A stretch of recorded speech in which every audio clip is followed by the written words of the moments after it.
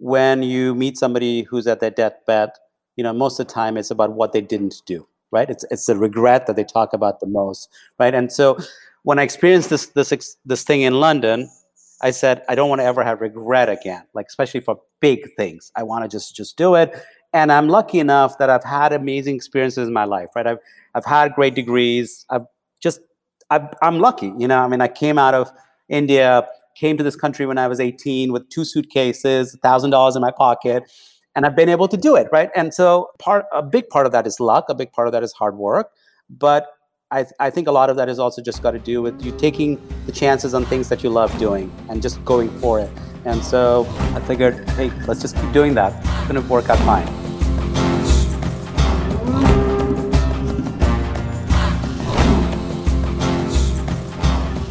Guys, here we go. Another trip around the Yogi Triathlete podcast. I'm Jess, your host, endurance athlete, mindset coach, and someone who's in a deep soul contract with her co-host, Coach BJ.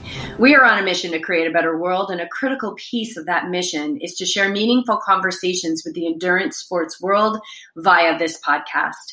We see you guys, we see your support, and we are grateful that you are not only tuning in, but attuning yourselves to higher levels of living. Thank you to all our Patreon supporters, especially Abby and Renee, who just signed on as patrons. There is so much amazing content in that community, including recipes, extras, and mini interviews.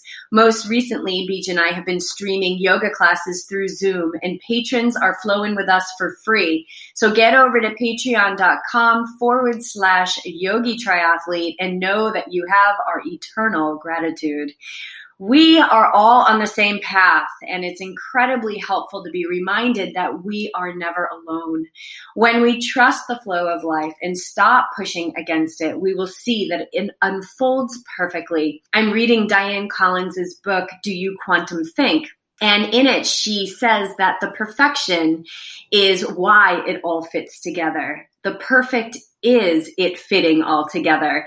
This recipe she describes has nothing to do with it being clean. It can surely be, and most often is, messy. But whatever it is, Beej and I believe that it's the perfection of the path that puts it all together. Arshad Bal had no plans of creating a plant-based nutrition product, not to mention a brand that continues to expand and remains one of the longest in the game. When he and his wife welcomed their son, Ion, into the world in 2004, they didn't realize at the time that he would be the one to inspire the creation that we now know as Amrita Foods. A brand whose mission it is to create better for you plant-based snacks that nourish the body and soul. We've known Arshad since 2016 when BJ took a job with Amrita after leaving his corporate job. And whether our guest today knows it or not, he served as an amazing catalyst for BJ in his transition and in his growth. We are so grateful to you, Arshad. We are so grateful to have you on the show with us today.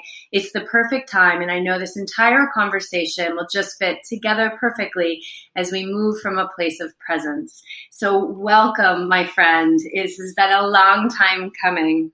Thank you. We're so glad to have you here, and we are finding you this afternoon in your brand new space, which you moved into kind of right before this all happened in our life, right? March of 2020?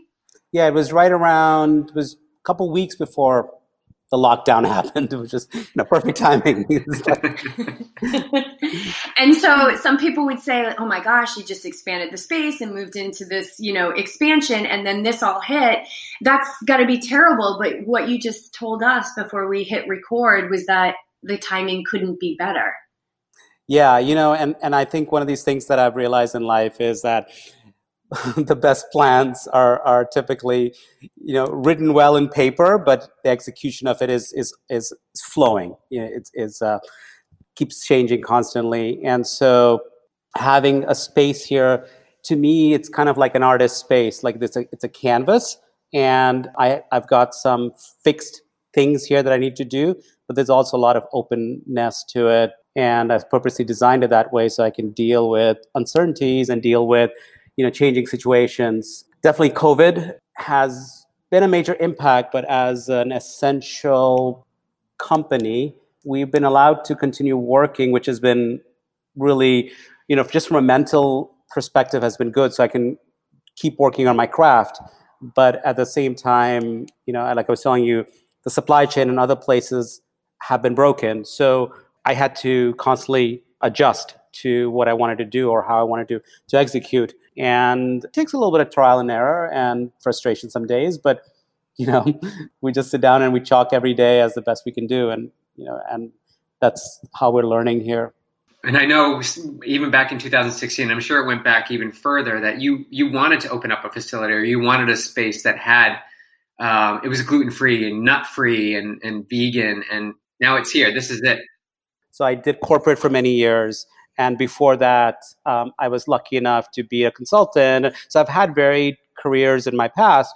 And when I embarked on doing Amrita in 2012, I wanted to have this blend between being an entrepreneur, but also doing something that's giving back to society. And the third part was doing something that is meaningful to me, like makes me feel like I'm providing value and service to the society. One of the ways I think I realized that I could provide the best value was to be a maker. And I think for the longest time in my life, I've been, on the other side where I've been doing strategy and consulting and telling people what to do. And, I've got my my degrees and all that. And I always walked in and I said, oh, yeah, I think based on data, you should do this. But I always felt like what I lacked was execution. And so this endeavor here is about getting my hands dirty, executing, coming out of this experience every single day, being really tired, physically tired. And I love that feeling. And there's lots of things that I didn't get when I was in consulting or when I was working, for a big company sitting behind a desk. And it's a really, really good feeling for me to not only design the product, but actually physically be involved in making the product.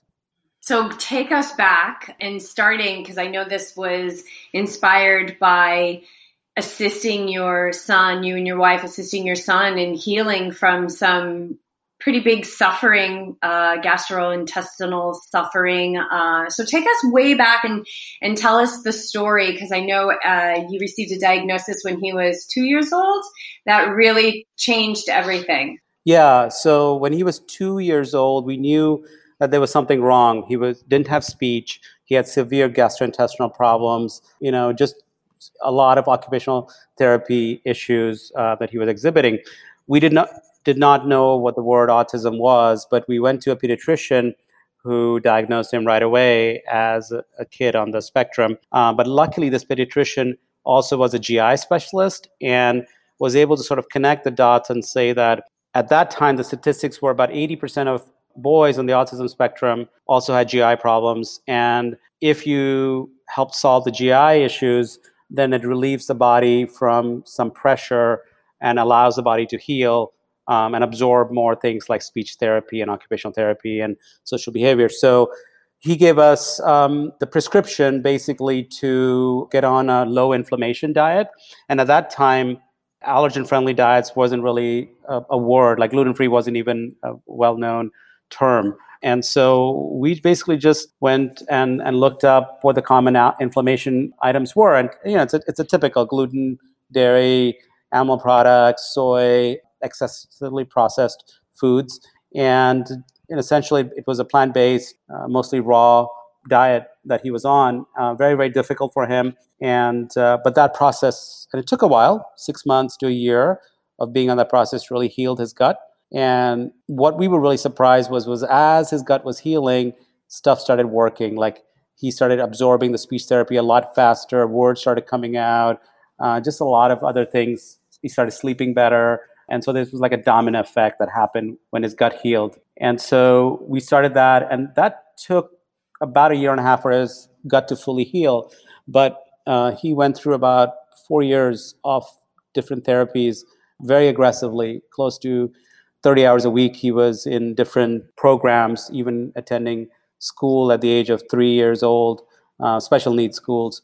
But I think by the time he was 8, he had started developing more mainstream characteristics, like, was able to talk to his peers, was able to sit down. Also a lot of the kids on the spectrum have ADD, ADHD tendencies, so they have a very hard time concentrating. So he had ability to sit down and concentrate and take in. And I think by the time he was 9, he was very close to being neurotypical. And then we were asked when he was 10 whether we'd be comfortable with changing his diagnosis to without an IEP, essentially. And we did that because we wanted the services to go to another child who needed it, because services are pretty tight in terms of what's available. And now he's 15, neurotypical kid. Probably most people can't tell the difference.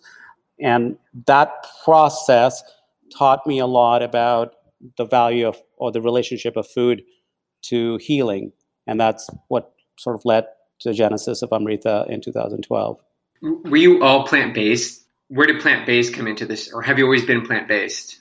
So I've been plant-based for 20 years, but my son was plant-based. See, the thing is that kids on the spectrum tend to be very, very repetitive in their behavior and what they like, and so you have to be cautious when you're trying to get them off certain products, onto cleaner products. And so he, like probably most kids, were on what's called a brown diet, which is typically nuggets, fries, and things like that. And so we had to get him off that onto plant-based versions of it. But this is in 2008, 9. The versions of plant-based nuggets was really terrible. So he still had a little bit of meat in his diet. It was still gluten-free. But then as the better options came up, and as we started making versions with tofu or versions with tempeh, we'd move him towards it. What we found made the biggest difference was getting him off dairy. Dairy was just clog him up really bad, especially his GI, and gluten were the two big problems. And then getting him off any processed grains, like any of the stuff that, the fast food stuff was really, really bad for him. So we were cooking a ton of vegetables, a ton of fruits. He was on a very high fruit diet through this process, and I think that really helped him because it gave him just a lot of fiber. It was delicious. It was just really high in vitamins and antioxidants, and I think that just gives him a lot of that good nutrition that he's needing to, at that time. And so vegetables was tough for a while with him, but we were able to work that through, other parts in his meal. It's reminding me of kind of the recipe that BJ and I say is like the recipe for success, and we can apply this to anything that we really want to achieve, is a little bit every day or a long period of time, that we really need to be patient with the process. And when I think about your little boy, like how much discomfort he must have been in. And when you're in discomfort or pain, which so many people are in pain, you're not absorbing the teachings of the speech therapist, because the discomfort in the body is going to be taking the most of your attention. I can imagine it would be so hard for him. And we have a very good friend who's been on the show twice, Wendy Garofalo, and her son. I know that they have some Amrita bars. The second time we had her on the podcast, it was all about changing the diet and the power of that in healing the gut to heal the brain. Yeah. And it's, the difficult part about all of this is that it's not a magic pill, right? It takes a tremendous amount of patience. It's not every allergen or every inflammation item works the same way in every kid. And autistic kids are very routine oriented. So it's extremely difficult to get them to switch diets. So, the amount of work that parents have to do, plus the amount of work that the kids have to do too, is just tremendous. Plus, there's been a lot of discrediting of the connection between diet and autism for a while in media. And I don't know, like all the sources of it. My feeling is some of it is driven by pharma because they can't make money off nutrition or just, plants and regular food. So there's been a lot of discrediting of actual hard evidence in this space. And I think as a parent who's dealing with autism, you've just got so many different things to deal with. So then you say, oh, well, the diet doesn't work. I'll just give the child whatever they want, and I'll work on speech and OT and other things. And so I see a lot of that. And that kind of sometimes it makes me sad because I think diet is kind of mostly free. Yeah, it's a lot of work, but what do you got to lose to try it? If we're not feeling good, Yeah. we're not going to be able to absorb anything. I mean, let alone absorb any of the nutrients that we're trying to put in the body. We're not going to want to learn. We're not going to want to pay attention. Yep. Yeah, it takes incredible patience. Was there a time that do you remember any particular moment where it felt like too much? Where you could really see why some parents are saying, you know what, just get the speech therapist in here because that's their job and I can't do this anymore.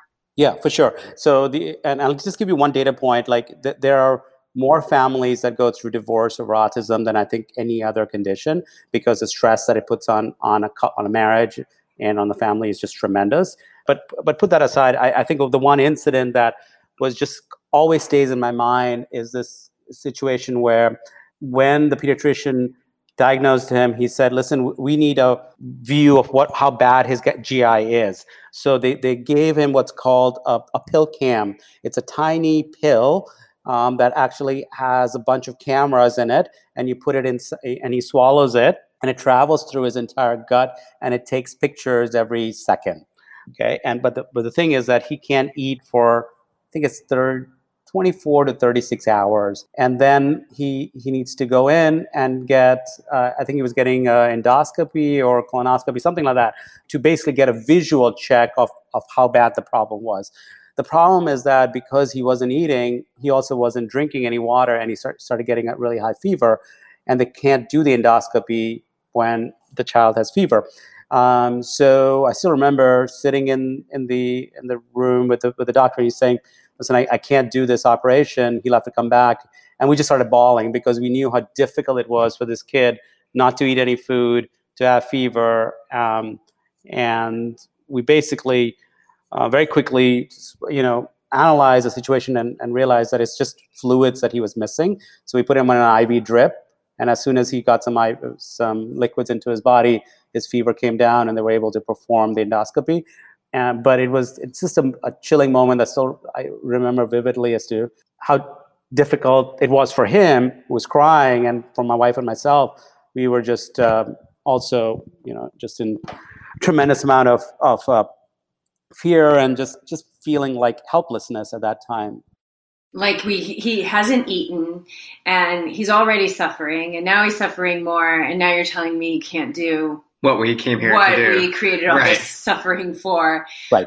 So what did they find? What were the findings of that test? Yeah, so they found massive lesions throughout his entire GI system. So the PillCam showed that, and the endoscopy, and I think it was just an endoscopy from the top down, showed that his GI tract was pretty raw.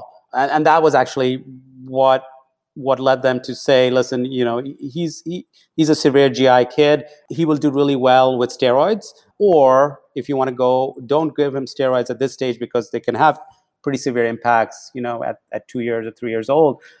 Do the inflammation, low inflammation diet process. So we walked away with a prescription for steroids, and then, this advice of how to be on a low inflammation diet, and we basically followed the low inflammation diet, and we're so glad we did, because the steroids would have been the easy way out, just to give him some of that. They didn't do a follow-up because he was feeling much better, so we assumed that his GI was healed by that point. And then that, like I said, it took about a whole year by the time we went back for the follow-up. What did you guys? Was there a discussion that went on when you've got the pill, you got the prescription in one hand, and you've got this low inflammation diet in the other hand, and you're sitting there maybe with your wife and just like discussing the options and figuring out, which path do we take? We know this one is going to be more struggle, and we're going to have to learn some things, but overall it might help him. Or you've got this prescription, this pass, basically, to just sort of fast track it. Yeah, so I was already on plant-based for a while before that, so I knew the value of food, right? So I kind of had some insight into how food heals the body, and that was basically my discussion. And the doctor didn't have enough evidence at that time to be very conclusive that a low inflammation diet was going to work. So he was saying, listen, we're still working through this. You guys will be one of our early case studies if it works, and but I would really. And he was, and we're very lucky to have had him versus another doctor who would have not given us the inflammation route or the low inflammation route, and would have just given us the steroids. And so we took the low inflammation option, and we said, again, what do we got to lose? We'll try it for a couple of months. If it doesn't work, we can always try out the steroids. Yeah, I think that's a brave choice, because it's like you had instant relief in one hand, which I agree probably would have caused some repercussions that would have needed to be dealt with in the future. Or you take that, what we would call like the goat path, right? So you've got the super highway that you can go down, that it's just going to be a smooth ride. Or you look up at that mountain and you start taking that first step, and you're bushwhacking that trail, knowing that it's going to be a bit of a journey. So how does this experience with your son translate to you leaving your job and creating Amrita? Yeah, so this happened in 2007-ish, 2008. I took a sabbatical from IBM I went on 20 hours a week of work. So basically just working part-time, and really wanted to get myself immersed in the recovery for my son, because I really felt that one of the key pieces of data that I'd read was that early intervention was critical because the brains are incredibly pliable at an early age. And so the more maximum effort you put in, the response or the return on that effort is pretty good when the brain is very pliable. So I decided that it was important for me to really learn what was the process of recovery, and also just be involved in it, because I think one of the things I had heard from other parents was that the children get very confused by all these multiple teachers coming into the house, and at that age they're already dealing with social behavior anxieties, and so if the parents are not involved, it's even more difficult for them. And so that was one big thing I did up front. And then as a result of doing that, we also started making, so he had a lot of occupational therapy problems, so basically sensory issues. And so working with dough, so whether it's Play-Doh or whether it's kneading dough for pizza or anything like that, is very, helps from a sensory perspective. And so one day, we were doing a lot of this Play-Doh stuff and throwing the Play-Doh out, and we thought, well, how about if we make something that we can eat? And one of the things that I was really trying to get into him was something that was very calorie dense, because he wasn't eating a lot of different things. And so we started working with dates. Dates happen to be extremely calorie dense, and we just started adding in seeds and chia seeds and sunflower seeds and all these kinds of different things that he was kind of excited about. It was basically like Play-Doh. Okay, and then we were starting to knead it and make it into its dough, and then we took cookie cutters and cut it up into shapes. And that was basically the genesis of Amrita bars, right? And then there was a farmer's market down the street from us. We knew that he needed social behavior therapy, where he had a hard time talking to people and he needed to make eye contact. So I dragged him to the farmer's market, and I was like basically forced him to talk to people. And it just so happened that Whole Foods buyer came by and kind of loved the interaction of him telling the story of the bars, and asked me like, oh, would you like to bring your product to the Whole Foods down the street? And that was it, and that happened in 2011, I think. And I had no idea what retail was. I had no idea about manufacturing. So I scurried down to the basement, and we get some Cuisinarts and some things together, and we started making the product. And for the first year, we made it in our basement, shipped it over to Whole Foods, and it sold really well. And in 2012, IBM was going through a massive layoff. So I raised my hand right away as soon as I found out about it, because I wanted to get out, and this was like an easy way, like they were going to pay me to leave. And so that was basically the way I left, and I started doing Amrita full time. So that moment when Whole Foods says, hey, do you want to be in Whole Foods? Was it one of those moments where you said yes, and in the back of your head going, how are we ever going to do this? Yeah. So basically I said yes, and then I ran home and basically started researching, like, how do you put food on Whole Food shelves, like food safety, how do you make products at scale? Because honestly, we just made enough for the farmer's market. Like we were, making a couple $100 a weekend at the farmer's market. Ordered packaging. I still remember, going on my PowerPoint and making, stickers for the bars. We handmade stuff for the first year, pretty much everything. Wow. And what does Amrita mean? Where did the name come from? Yeah, it's a Sanskrit word. It means nectar. And because we were making everything sweet, I really believe that, food is joy, it's sweetness, it's, all of that. So that's what Amrita means. I love it. So then in 2016, this guy over here comes into your life. And was BJ one of your first full-time employees that you hired? Yeah. So, it's like when you run a small business, you can't afford people anybody good. And I still remember courting Beach for a while, and he was like, anyway, it wasn't that he was expensive. He was just normal. But as a small business owner, I was like, holy shit. So, and then he wanted to make the transition. So it was great. It was like perfect timing. And I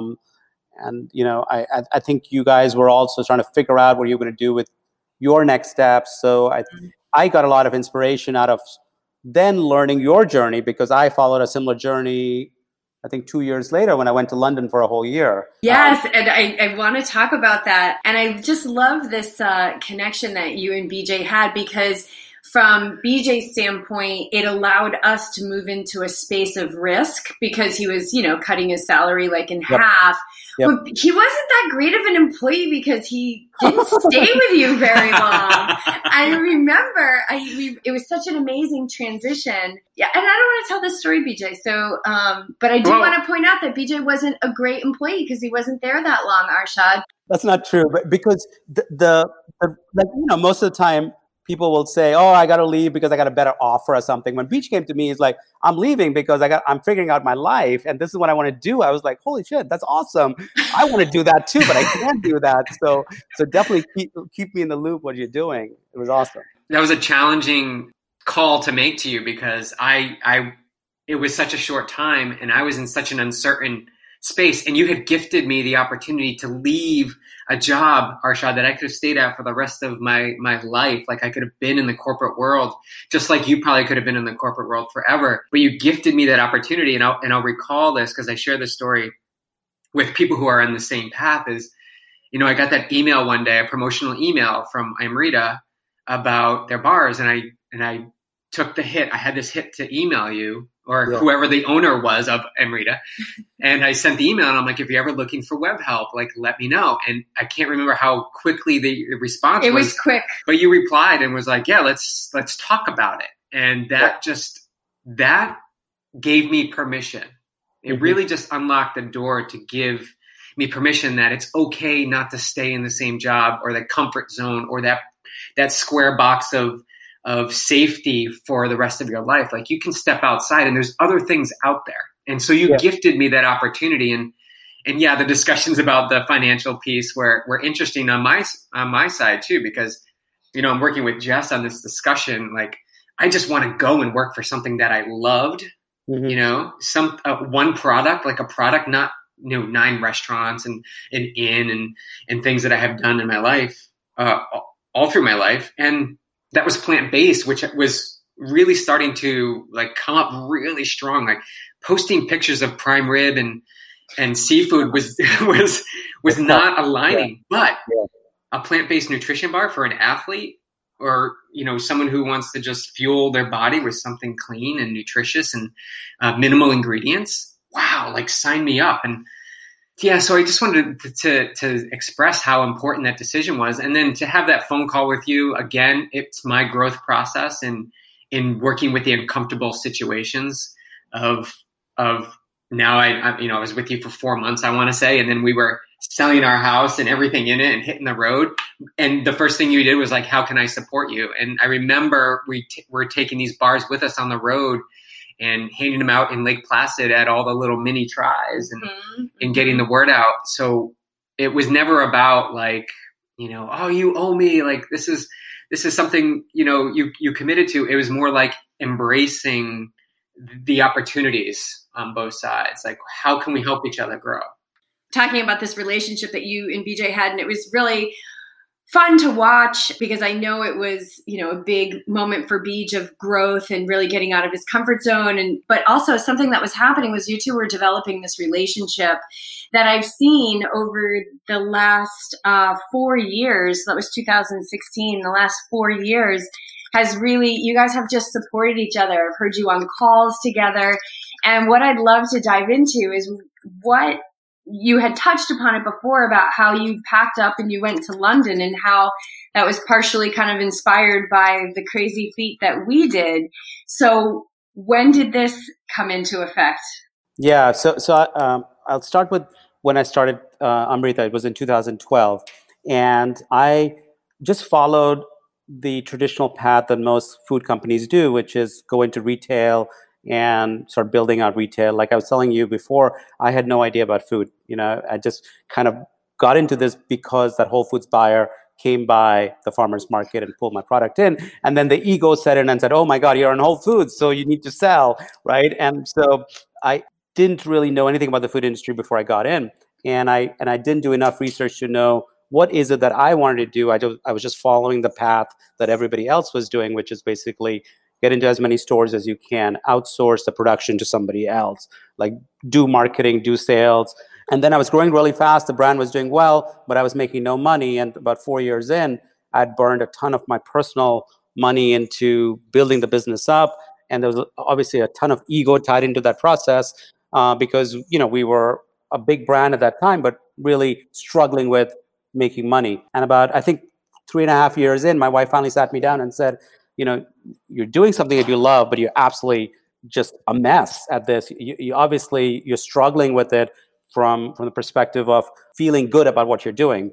And it just came down to, I realized that most food companies are in this state where they're making no money. They're either burning investor money or they're hoping that they'll get an exit at some time by somebody. And so at that point, the direct-to-consumer channel was coming up. Shopify was coming up. And I remember having this discussion with you, Beej. And that's actually when we got you on board, is to help with building the website, because we didn't really have a website at that time or a good one. And so going into the direct-to-consumer channel, going onto Amazon was the right move. But right around that same time, my wife had this opportunity to be in London for a year. And I was so burnt out by my current state that I said, okay, I'm going to take a year sabbatical. I'm going to put the company on 100% remote, and I'm going to see what comes out of it. I had no idea how this was all going to work out. And I didn't want to give up the company because I felt like I could leave it on autopilot for a year and I could still manage it. And that's what I did.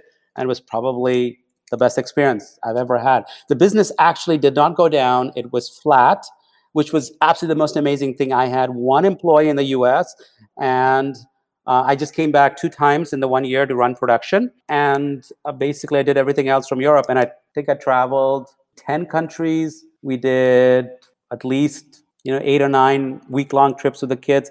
And that really taught me this power of focused work, taking time to do extraordinary things outside of work. And the bottom will not fall out if you just sort of have faith in it. Oh, faith is everything. Faith is everything. That's what we're learning on a global scale right now. For those of for those that are biting on the bait, we're learning higher levels of faith and trust. Did you have moments though? Do you recall moments when you were out with your family maybe and you were thinking about business, or you were with business and you were thinking about your family? And if you did, how did you pull back? Yeah, 100%. And I deal with this now constantly. So I'm terrible at shutting my mind off from work. And it's something that I'm working on constantly. So when I was in Europe, one of the really nice things was just the time difference. So the mornings, nobody was awake in the US. So I really got special time in the morning. So I walked my kids to school. I got my workout in. Till about noon is when I started my work. So I basically worked into the night. And I think that gave me a little bit of separation. But when I was traveling, I just didn't have a strong enough team pre-built in the US to hand off stuff to. So I was still checking emails and things like that. So I was able to do it. And I wish I had just planned it a little bit better so I could enjoy myself a little bit more.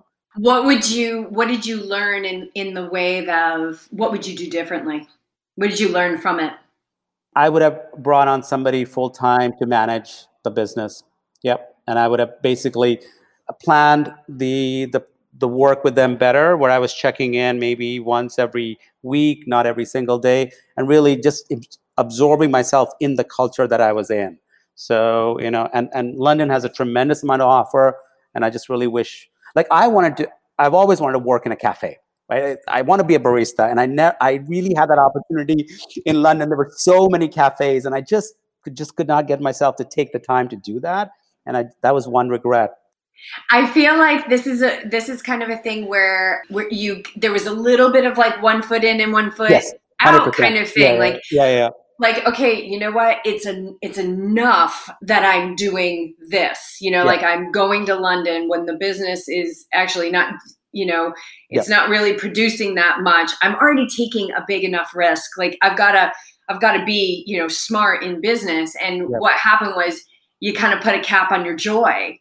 100%. And I'll tell you, like I remember this. We were walking to the end of the street, and I said to BJ, BJ, there is a window that's opened. If we don't go through it, it is going to slam shut, and we're not going to get it again. Like and that's when we were like, no plan B. And he quit a job that he was working for Xterra Wetsuits, which was like paying the rent and paying for groceries. It was the scariest thing we ever did. We got our butts kicked financially, but we're fine. Like we're here, right? We're surviving. And, it took us we went into some debt and things like that, but we stayed in gratitude and we stayed in that belief. And that is a really scary thing to do, is to say, okay, universe, there's no plan B. Like I'm going all in, I'm going to invest in this full-time employee. Yeah. So let's just play a little fantasy here. If you did hire that person and, did like the no plan B, or kind of take your fingers out, to a greater extent, what do you envision your time in London looking like? Do you think maybe you would have gotten that barista job? 100%. Right. So Europe really loves food. And I think that there's no better place than being in London, like walking around to all the cafes and the bakeries, and just like, I was just loving that. And I wish I spent 6 months being a barista, like actually like learning how to make every single coffee drink possible. And then 6 months working in a Swedish cafe or something, like learning things that I would just never find in the US. That's what I would have loved to do. Like basically be an intern in 2 or 3 different companies. And yes, probably I would have lost a lot of money because I would pay somebody else to run the business and all that. But honestly, that's my biggest regret, right? And so I learned from that lesson really hard, and that's actually why I started doing the production here, is because I realized that I always wanted to be a maker. Like I want to physically make a product. I don't want to hand it off to somebody else to do it. And so I took the plunge, right? Most people would say during these times, be lean, outsource, let somebody else handle the risk versus having all the risk. And I feel like if you love doing what you're doing, it'll work itself out. I love it. So you use that experience as a way. What I was going to ask you is, like, did it strengthen your desire to get your hands dirty? Right. And it sounds like not only did it strengthen your desire, but it took you to where you are now, which is renting this large space where you're bringing production in-house. 100%. Yeah, but who are they? This is what I always say. Like, who are they to say?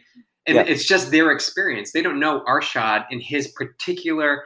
You're creating your future in this very instance, and there's no future proof of exactly what path you're going to take. There's similar situations of people, and that's what we tend to focus on because it gives us certainty, right? To gives us that comfortability to move forward, knowing something. But it doesn't have a pulse. It doesn't have a pulse of your heart, of what you just said, like your desire, like. You learned something in London, you came back here and you went for it. And this is the very thing we talk about. You're present and aware of the things and opportunities that you missed, and you learn from them. And the next time that opportunity shows itself, you do not delay. You act 100%. On it. Even if all the people, are saying, don't do it. This isn't a good time.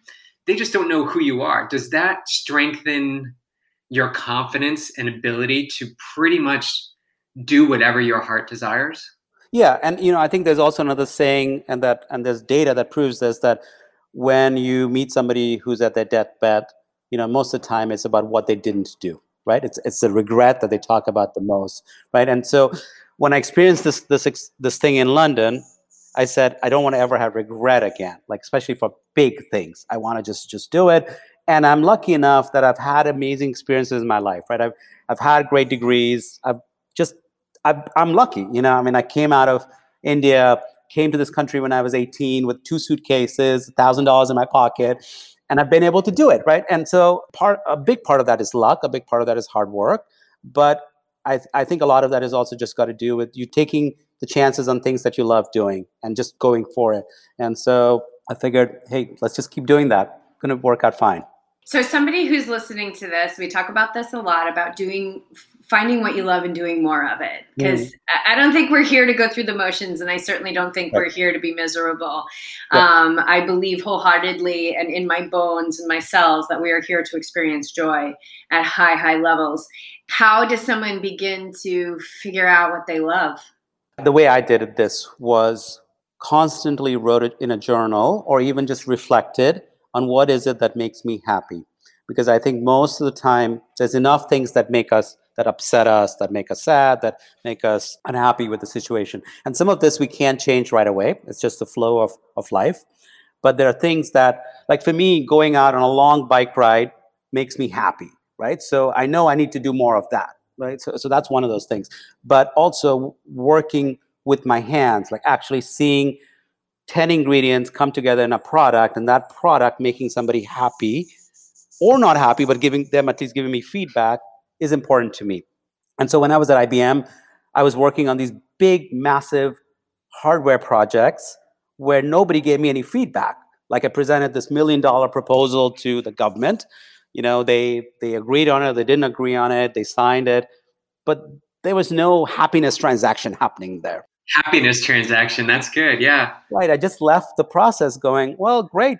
I did well. I wrote a nice report for my boss and maybe I got a raise, but internally I didn't feel happy. And I think it's really important for us all to do work that leaves us content and that makes the world a better place. So I think the makes the world a better place is also a really important component of what I want to do. I could certainly be an entrepreneur and making goods or things that don't leave the world a better place or don't contribute. And so that's why I'm focused on food, plant-based, hiring people with developmental disability here, like just being socially responsible as a business. And I think these are things that we just have to do. At least I have to do as I make a product because I feel like it's the right thing to do. You describe your company as having a triple bottom line. What does that mean? So it's people, it's profit, and it's the planet. Those are the three things that we care about. Obviously, people, meaning we want to hire people, what we call inclusion. So people who are not being given work opportunities generally. So people with developmental disability have very high rates of unemployment, especially right now. So we work with organizations that bring in young adults, so typically 18 to 24-year-olds who have graduated high school, so they don't have all the support of high school. The colleges are not giving them the support, and they're still not getting jobs. And so they bring them here, we give them vocational training, and then our goal is to actually start hiring some of these people to do some of the work here. So that's people. And we also hire refugees. So we work with the Refugee Council of America to bring some of those people in. Typically people who are having a hard time getting jobs in America is people who we want to give an opportunity to. Then the planet. So everything we do has to have some kind of a positive impact to the planet. So plant-based being one of them, recycling paper.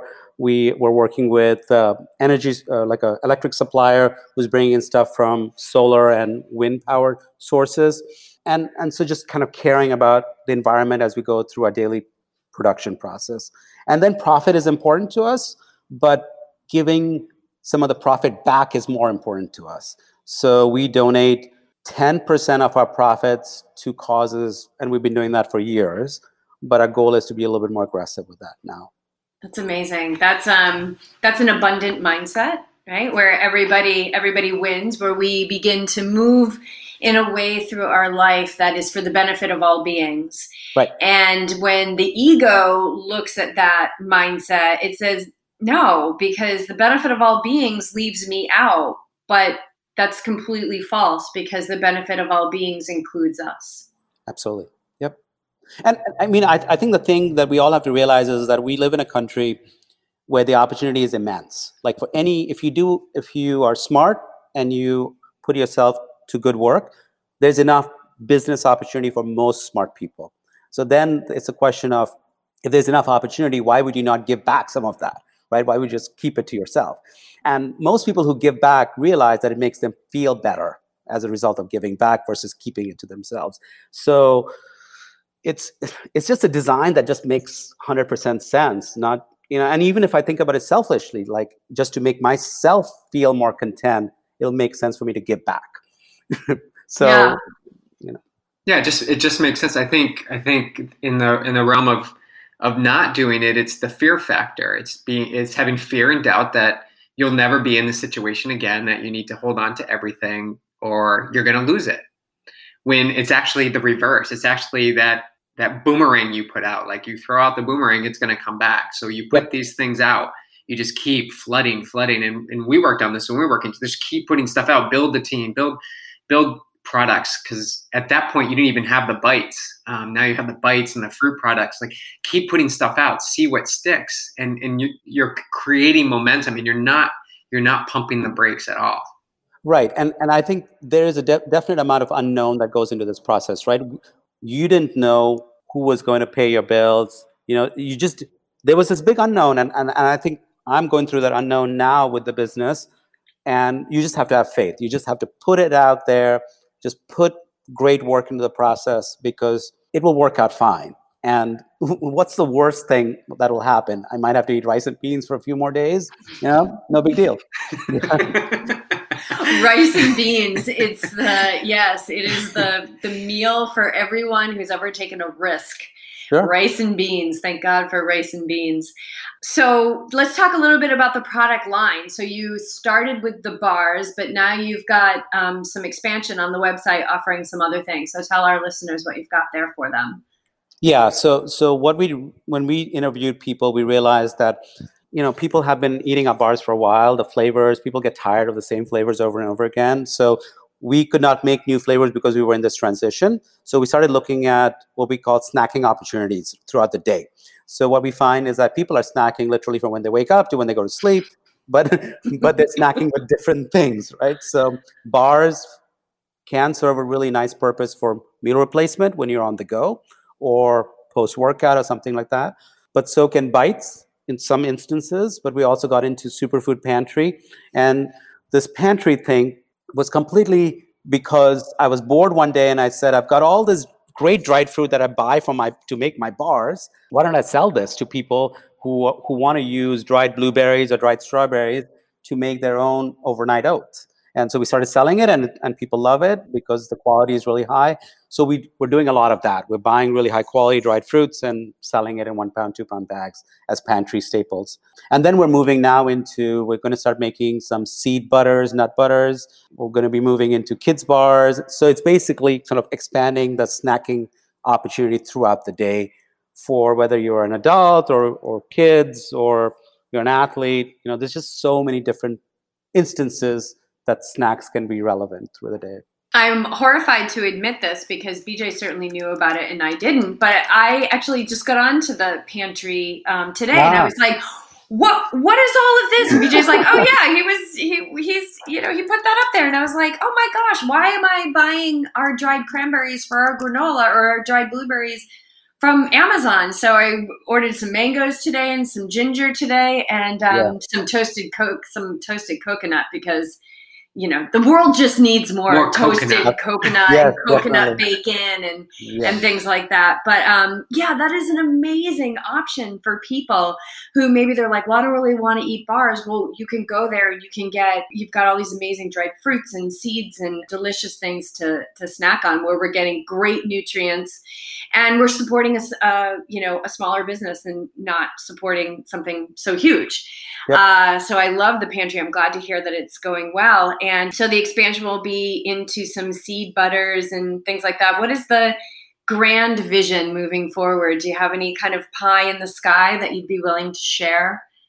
Well, I mean, I love making just different types of snacks. And the one area that I'm still trying to figure out is how to bring global flavors in. So when I was in London, there were lots of European flavors that had never made it to this part of the world. And I really want to bring some of those in. Also, my background growing up in India, I mean, there's amazing superfoods like ginger, turmeric, cardamom as a spice. So there's lots of these things that I just haven't figured out how to make it into perfect snack. So we're working on things like that. Plus, I have really bad dairy intolerance. And so I'm on this quest to figure out how to make different things with coconut milk or, some other non-dairy alternative. And so I've been working on this, chai, that comes with coconut milk and comes with cane sugar already pre-built. If you're traveling, you're not having to pay 50 extra cents to the barista to give you, a little bit of non-dairy milk. It's pre-made. So there are these kinds of things that it's scratching my own itch. That's a lot of what I've been working on. Plus just the snacks that I mentioned to you guys, kid snacks and nut butters and seed butters. The stuff is good. I can attest to that. I have a question about your son now at 15 years old. And like you said, presenting as neurotypical child. Does he know the story and that he was the catalyst? Does he understand all of that? He does. And he started understanding a lot about 2 years ago. And because he's heard me talk about it a few times. Mm-hmm. And I always felt a little bit odd talking about him around him. I kind of felt like a sellout in some ways, like so I'm trying to build this company on my son. And so I sat down with him. I said, this is your story. And incidentally, he doesn't remember all of it. But one of the things that I loved about what he told me was that he wanted to help more kids who were maybe not as fortunate as him. And he was able to identify those kids really well because he still has some of those tendencies of being a little shy and all that. So I think in his future career, I think he's going to probably be working in this space just because he can relate to it really, really well. Yeah. And how are you involved with the autism community? I know that you do work with the community. What does that look like? Yeah. So in 3 phases, right? So we work with organizations that bring the young people to our office to pack boxes and basically vocational training. So that's a big part of time and effort that I spend with them because ultimately I want to employ those people here and maybe even some people from that program. The second one is to educate the community about the connection between food and autism. And that one is tough, but I'm really focused on getting as much data out there and as much case studies of other parents like myself having seen success and just putting that out there for people. And then I think the third one is just donating to Autism Speaks, all the different events, product, time, that kind of stuff. What do you want our audience to take away from your story, sharing your story, the risks that you've taken, the frustrations that you've endured? What do you want them to take away as a message? Well, I think there's a piece about my journey, and I tell a lot of people about this, is like, it doesn't matter at what stage in your career you're at. I'm 52, and I jumped when I was 45 from IBM, right? And I still feel like I have no retirement in sight at all, right? And I think I'm going to be working for the next 30 years, quite happily working because I love working. So it's really important to, if you're unhappy in what you're doing, to figure it out and to go do it because you don't want to be regretting it on your deathbed. So that's one big component. And I think the other piece is just this connection between food and feeling well. And I think you guys do quite a bit of that, talking about that on your show. Obviously, plant-based is a big part of that, but there's just so many other pieces, right? Sleep, rest, meditation, stress management. I mean, there's just all those components. And there's so much data out there now that wasn't there 10 years ago on how to just live a better life. And so people need to just listen and take action. Mm-hmm. You mentioned meditation quickly. So because we've talked about this, but what's your current mindfulness practice look like? Yeah. So I do about 10 minutes when I wake up, right? I find like I just got to get it in. Otherwise it's hard. And then I do another 10 minutes before I go to bed. And that one, I find I just started adding it last week, where it was basically I had this gratitude journal that I just wasn't using. And I found like whenever I used it, I felt great. Like I slept really well when I did my gratitude journal. And so that's it. So I do kind of 2 pieces of meditation, right around 10 minutes each. And the nighttime is a little bit longer because I'm writing stuff down. And isn't it amazing to just wash the day away with that? Yeah. I mean, it's 10 minutes. And Beej and I have, this whole coronavirus and all of that has really called us to, we know, like, we need to be meditating more. Those who are meditating, we need to be meditating more, okay? We need to be attuning to the light, because this cloud is very dense and it's fed by fear and doubt. Yeah. And so it's calling us to more, which I love. Like, okay, yeah. I'm ready for more. Let's do it. And so we've been adding a second meditation, but not every single night. And when we do it though, it's like, oh my gosh, it's just amazing. But I love it. And it can be 10 minutes. 10 minutes is profound at the end of a day. When you think about what especially with this audience of athletes, like we don't have a lot of time where we're just staring at the wall, unless we just get back from a long workout and we can't move. We're doing a lot. Like this community is doing a lot. And so to take that time to do nothing is profound. And it will have I want to encourage everybody who's listening to this. It is having a profound effect at the rate at which we are moving through the current circumstances of our life. 100%. Yeah. And I'm so glad to see meditation starting to take more of a mainstream stage, because I think it's first of all, it's free. Secondly, it's like, and in this age where everybody's trying to watch their money and all that, it's free, just do it. And everybody's got 10 minutes at least in a day. And a lot of the apps and all the way to do it is also free, enough videos and all that on the internet to learn how to do it. Yeah. There's no right or wrong way. And 10 minutes is less than 1% of your day. Less than 1% of your day. Yeah, I think the hardest thing is that people sometimes can't get the quantitative feedback from meditation fast enough, so sometimes they leave. But and I was that way too. Like I was just like, my heart rate's not going down. I have a Fitbit on, and like it's still beating at 70 beats a minute.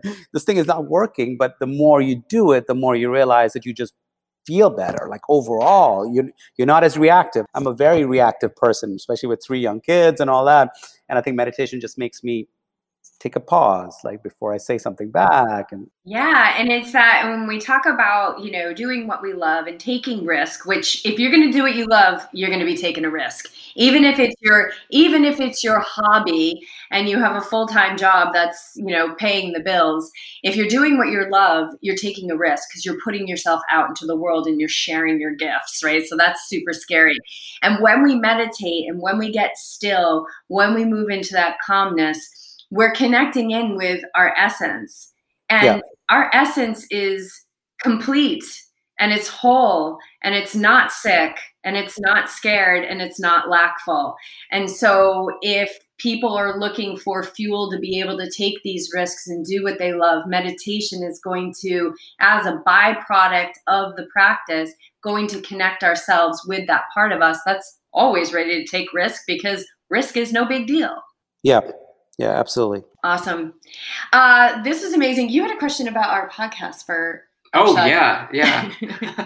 Because I know you're an avid listener. Now that I know you've got an hour each way. 2 hours. He commutes 2 hours.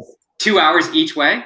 No, 1 hour each way. 1 hour each way. So I'm sure you've heard tons of conversations. What can you pinpoint as something you've pulled away from maybe something we've discussed or a podcast guest has maybe brought some or shined some light on for you? Like what's one thing you could take away from what you've listened to? Yeah, I think a lot of your podcasts, you have a ton of athletes on your podcast and they talk about, training, and I've been listening to a lot of your 100K, discussions about your racing and all that. And I think the amazing thing that I take away from most of these discussions is that the limit it's limitless, right? And so it's like, doing a 100-mile race is crazy. for anybody to think about it. And I know you've got a past of training and all that to get there, but still, you're taking some massive chances and just putting it out there in the universe and doing it, right?